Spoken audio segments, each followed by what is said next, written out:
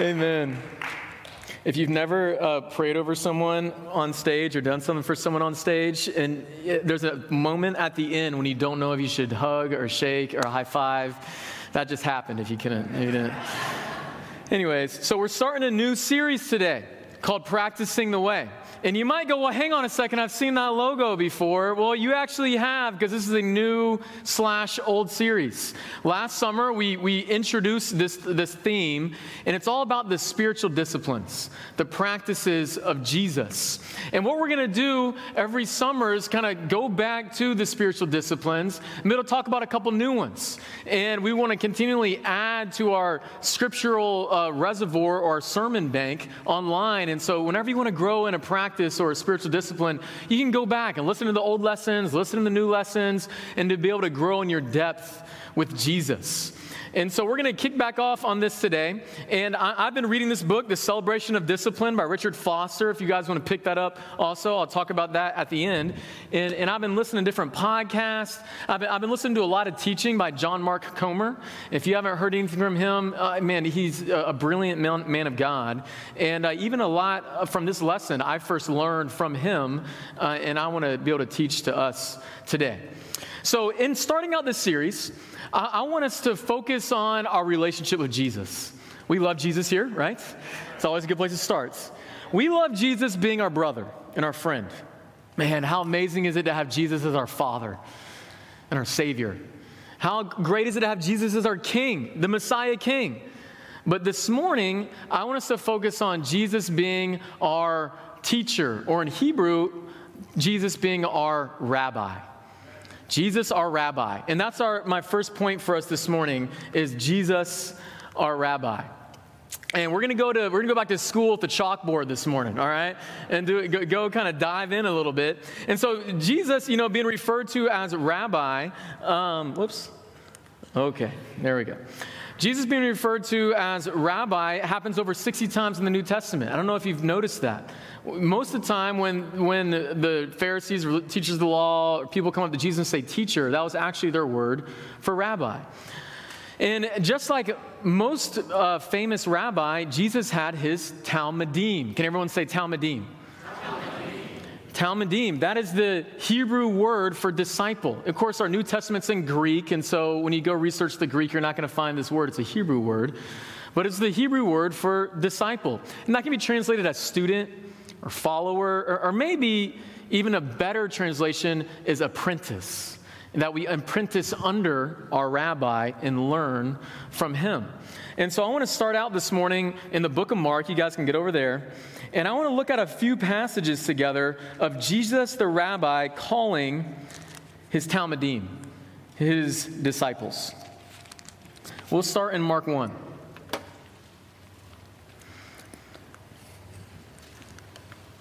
Mark 1:16, let's start there. As Jesus walked beside the Sea of Galilee, he saw Simon and his brother Andrew casting a net into the lake, for they were fishermen. "Come, follow me," Jesus said, "and I will send you out to fish for people." And at once they left their nets and followed him. Flip the page. Mark 2, verse 13. Once again, Jesus went out beside the lake. A large crowd came to him, and he began to teach them. As he walked along, he saw Levi, son of Alphaeus, sitting at the tax collector's booth. "Follow me," Jesus told him, and Levi got up and followed him.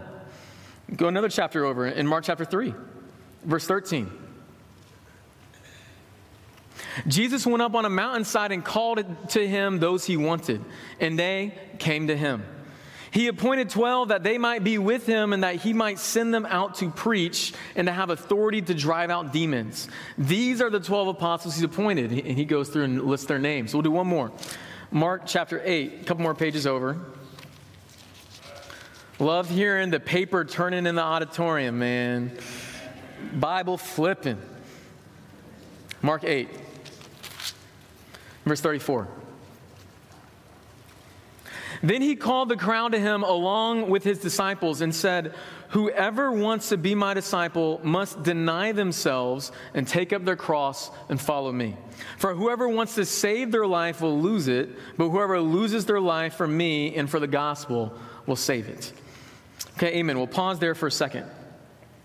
And so what we saw here is Jesus calling his talmidim, Jesus calling his disciples. And off the bat right here, I want to point out what his call to the disciples was not, okay? What he wasn't doing was saying, hey, believe in me so you can go to heaven. That wasn't what his call was. When he called his apprentices, his talmidim, that was not what he was trying to give them. Instead, it was 3 revolutionary words. Come, follow me.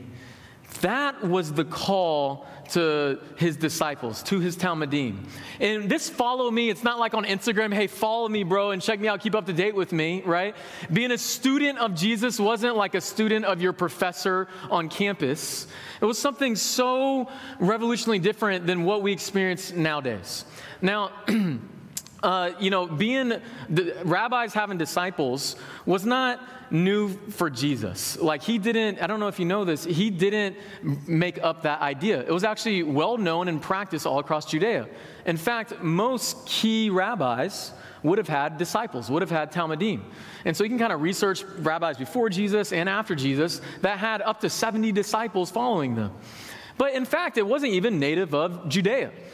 It's actually from Greece a couple hundred years earlier. You can think of like Plato was a disciple of Socrates. And so this is a very old concept, but there's so much here that Jesus dug into. Now, for us here at North River, we love talking about following Jesus, don't we? We love talking about being disciples of Jesus. We love diving into our discipleship and talking about, man, how are you doing in your discipleship? But even for us, I think so often we pull out this word disciple and we take it completely out of its first century context. And I think we miss something in there. And so what I want to do for just a second is I want to just dive into the first century context and do a little history lesson for us on the first century Jewish education system. Is that cool with you guys? We got the blackboard and everything, all right? So here we go. The Jewish education system in the first century. So basically every child in Judea, male and female, would go to the first education system, which was called Beit Sahur, which was the house of the book. And then you would go to, you're about 12 years old, and you would learn grammar, arithmetic, kind of simple things like that. But along with, you would study and memorize the Torah. So the first 5 books of the Old Testament. Almost every Jew by the age of 12 in Judea would have that memorized. We wonder what's wrong with our children.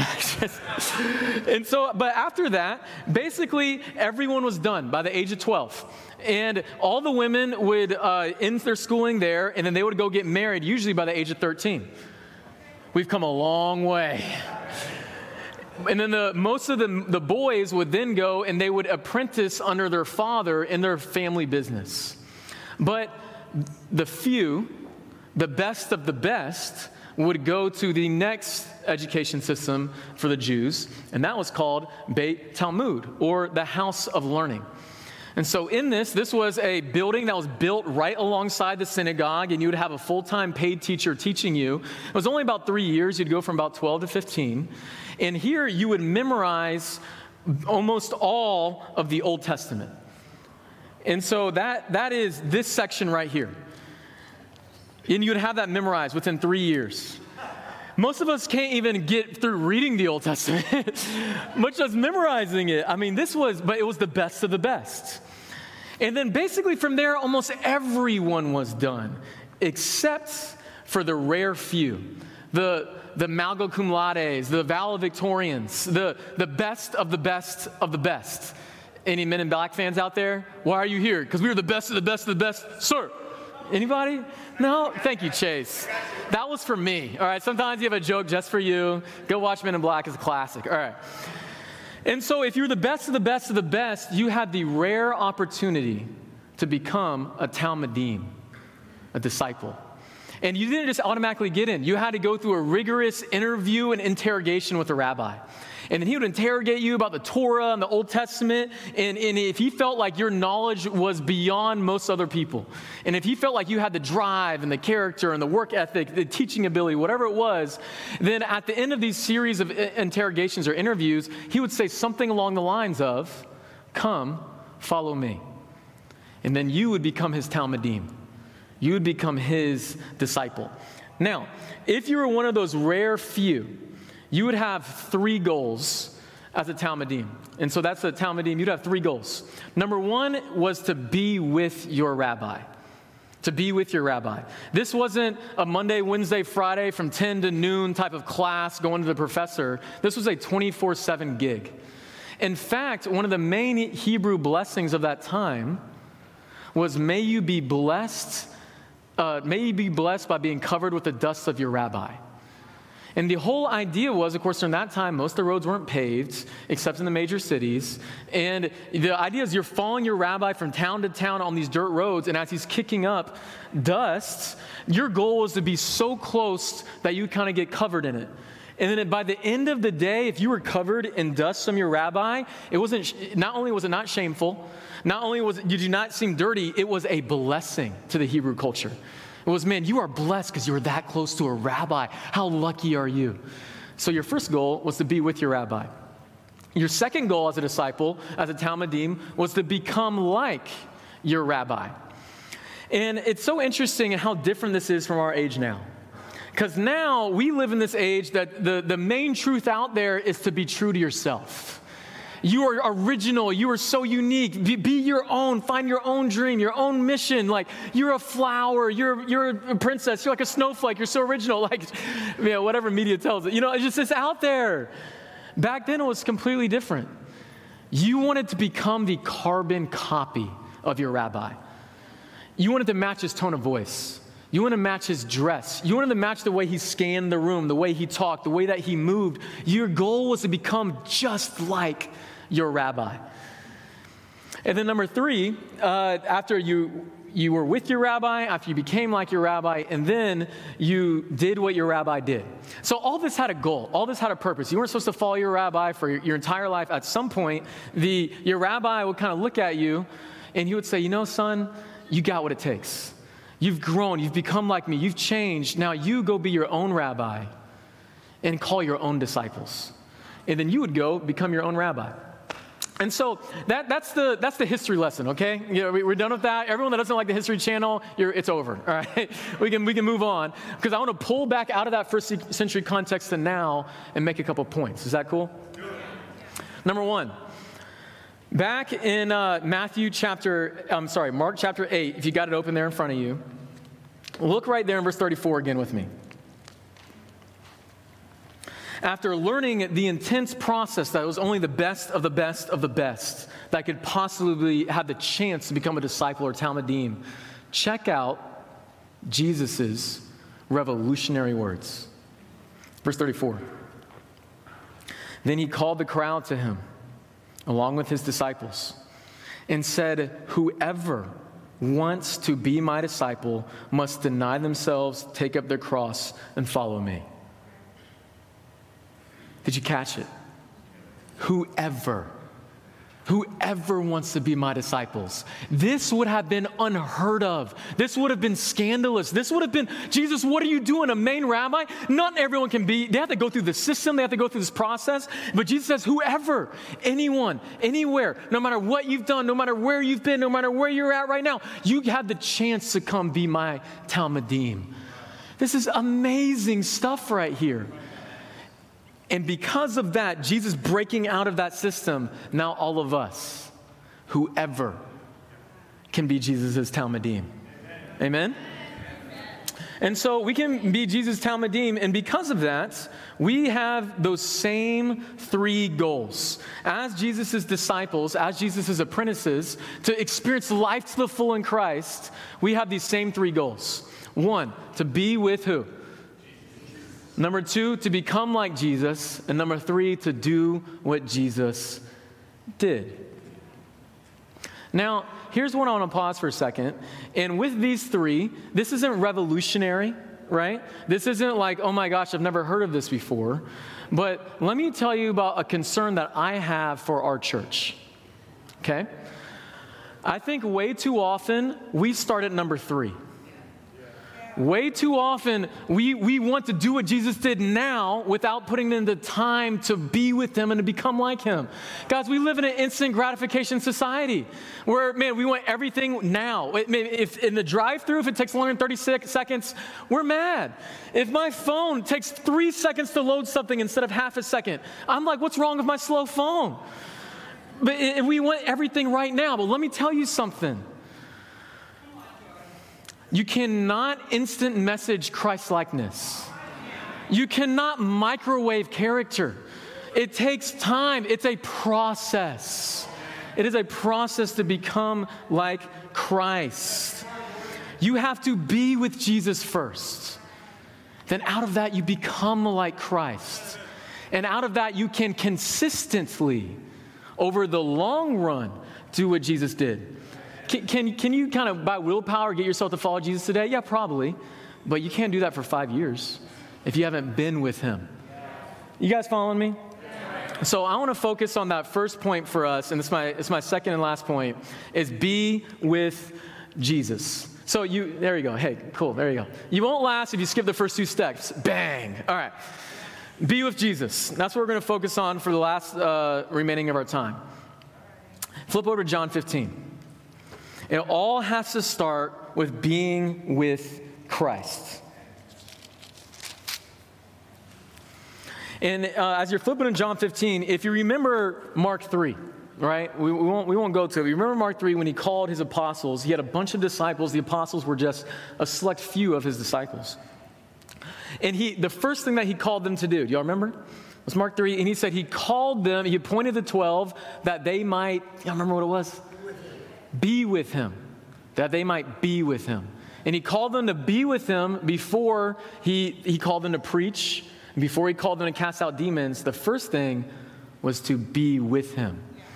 And we see this same type of language in John 15. John 15, verse 1. I am the true vine, and my Father is the gardener.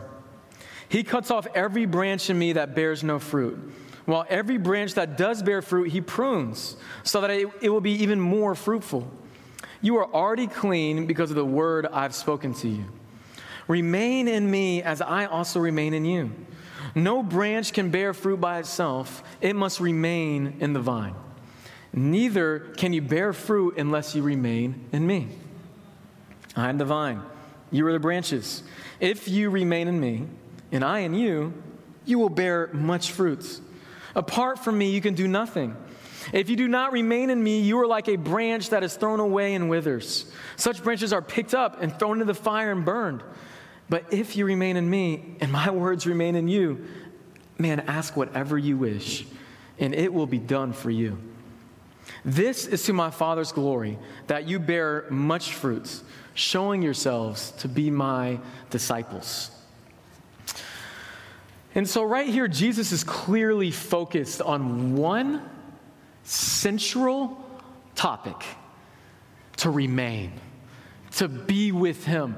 Some translations say to abide in him. And when Jesus is coming up with, how am I going to get this analogy across? Like, how am I going to get this idea across? What picture could I use? What analogy could I use? He didn't pick 2 things next to each other. He didn't pick 2 things alongside to each other. He picked 2 things that can't exist without each other: a branch and a vine. That's the level of being with we need to be. Like that the lifeblood, the water, the photosynthesis that goes through from a vine to the branch, like that's how much we need to be with Jesus. And then, did you catch what was the worst thing that can happen in this verse? It was to be cut off, to be thrown out, away from the vine. The worst thing to Jesus is to not be with him. He desperately wants us first and foremost to be with him. And you might ask, okay, this all sounds good, Jordan, but what does this have to do with the spiritual disciplines? And my answer would be everything. It has everything to do with the spiritual disciplines. So let's take a step back and talk about spiritual disciplines and connect it to all this, okay? So the spiritual disciplines are The spiritual disciplines are physical and mental habits of Jesus, intentionally followed to be with him and become like him. And they enable us to live in a power that is, strictly speaking, beyond ourselves. Okay? So starting out, the whole goal of this is to practice the habits of Jesus, the routines of Christ, his day-to-day lifestyle, and to adopt those habits into our lives. But here's the key. Those don't intentionally happen, do they? When was the last time you just unintentionally, accidentally became like Christ? I don't know about you, but I'm always like going the opposite direction. I'm like, no, Christ, Jesus, be like Christ, right? Like I just have to become like him, and I don't do it naturally. It takes intentionality to be with him and then become like him. And the goal of all that is there's a Holy Spirit power outside of your willpower. Because I don't know, have you figured out yet that by willpower alone you cannot last with Christ? Have you guys realized that? Like there's some crazy statements by Christ, like love your enemies. Do not worry. My willpower can't handle that one. I mean, maybe for a day or two, but for my life, I need a Holy Spirit power to help me, to transform me. And that all comes out of being with and becoming like Jesus in the spiritual disciplines. So technically, everything Jesus did was a spiritual discipline, okay? Ironically, the disciplines are not really commanded often by Jesus, except prayer. That's the exception. Jesus commands prayer often. But if you think about it, super important practices of Christ that are spiritual disciplines, Jesus very rarely commands. Think about it, like reading your Bible, practicing Sabbath, worshiping in community, practicing silence and solitude, giving to the poor, memorizing Scripture. Jesus rarely ever tells his disciples to do that, or he rarely ever commands that. Well, does that mean that Jesus didn't want us to do it? Well, no. See, Jesus didn't have to call his disciples to follow those habits of his because he had already called them to follow him. And so he knew that he called them to follow him, and so that when he went and practiced spiritual disciplines, they would too. And so when he was in silence and solitude and prayer up in the Garden of Gethsemane, who else was there? The disciples were there with Jesus learning how to do that. When he was memorizing Scripture or reciting Scripture, the disciples were there with him, learning how to do that alongside. When he was fasting, the disciples were right there along. When he practiced Sabbath or when he worshiped together in community, they were right there along with him, practicing that and learning how to do that because they were with Jesus. You see, the difference here for us, man, here is another way to look at it. It's the difference between looking at the red letters of Jesus versus the black letters. Okay, just in case you don't have one of those Bibles, the red letters are Jesus' teachings, and the black letters are what he did. Now, as a church, we love the teachings of Jesus, don't we? We're all about, wow, but apparently only Chase was fired up about the teachings of Jesus. You know what I'm saying? I know we do, right? I'm trying to get back used to people in the crowd. You get a little feedback, you know what I'm saying? But, we love the teachings of Jesus. We're all about them. To the day that we die, we will follow Jesus' teachings here at North River. But we can't just do that alone. We also need to follow the black letters. What he did, his habits, his lifestyles, his routines. And instead of letting our iPhone and our technological age and the busyness of life and modern society morph us and transform us into that lifestyle and that routine, we need to look at how Jesus lived his life, to adopt his routines and his habits and his disciplines. And out of that, man, we will be able to follow his teachings so much better, so much more, and so much more deeply. So for us, even though Jesus isn't here, even though there's no more paved roads and we can't have the dust of our rabbi coming up on us, it is still a blessing to be with our Rabbi Jesus. But how do we do that? Even though we can't go be with him, when we practice his habits, when we practice his routines, Jesus is there. You guys remember Matthew 28, verse 20? When Jesus says, I will be with you always. And so when you go and you spend time with Jesus in silence and solitude, and you follow him to that into prayer, and it's as if to say, Jesus, you've always been here, but I haven't been. I've been busy at work. I've been distracted on my iPhone. I've been frustrated at my kids. But no, Jesus, now I'm here. And we're here together. And I'm with you. And out of that, we can take the presence of God with us before our minds throughout our life. And we can live with Christ no matter what we're doing. And we can live out being with him wherever we go. To this day, remaining in the vine is the most important thing we do as disciples. You will not last following Christ if you are not with him. Amen? So let's talk about the spiritual disciplines and give some practicals and close out, all right? And so there's different ways to split up the spiritual disciplines or the practices of Jesus. They're really just the habits of Christ. In the book I'm reading now, this is how Foster splits it up. He splits it up into the inward practices, the outward practices, and the corporate practices. And that whole idea is there's the practices of Jesus that are about your inner space, your mental and your heart space. And so there are things like meditation and prayer and fasting that happen inside of you. And then there's the practices that are more outward. Some of them are with people, some of them are not. But more of the key is they're the atmosphere that you live in, right? And so there are things like simplicity. I have changed the atmosphere of my life that it's simple.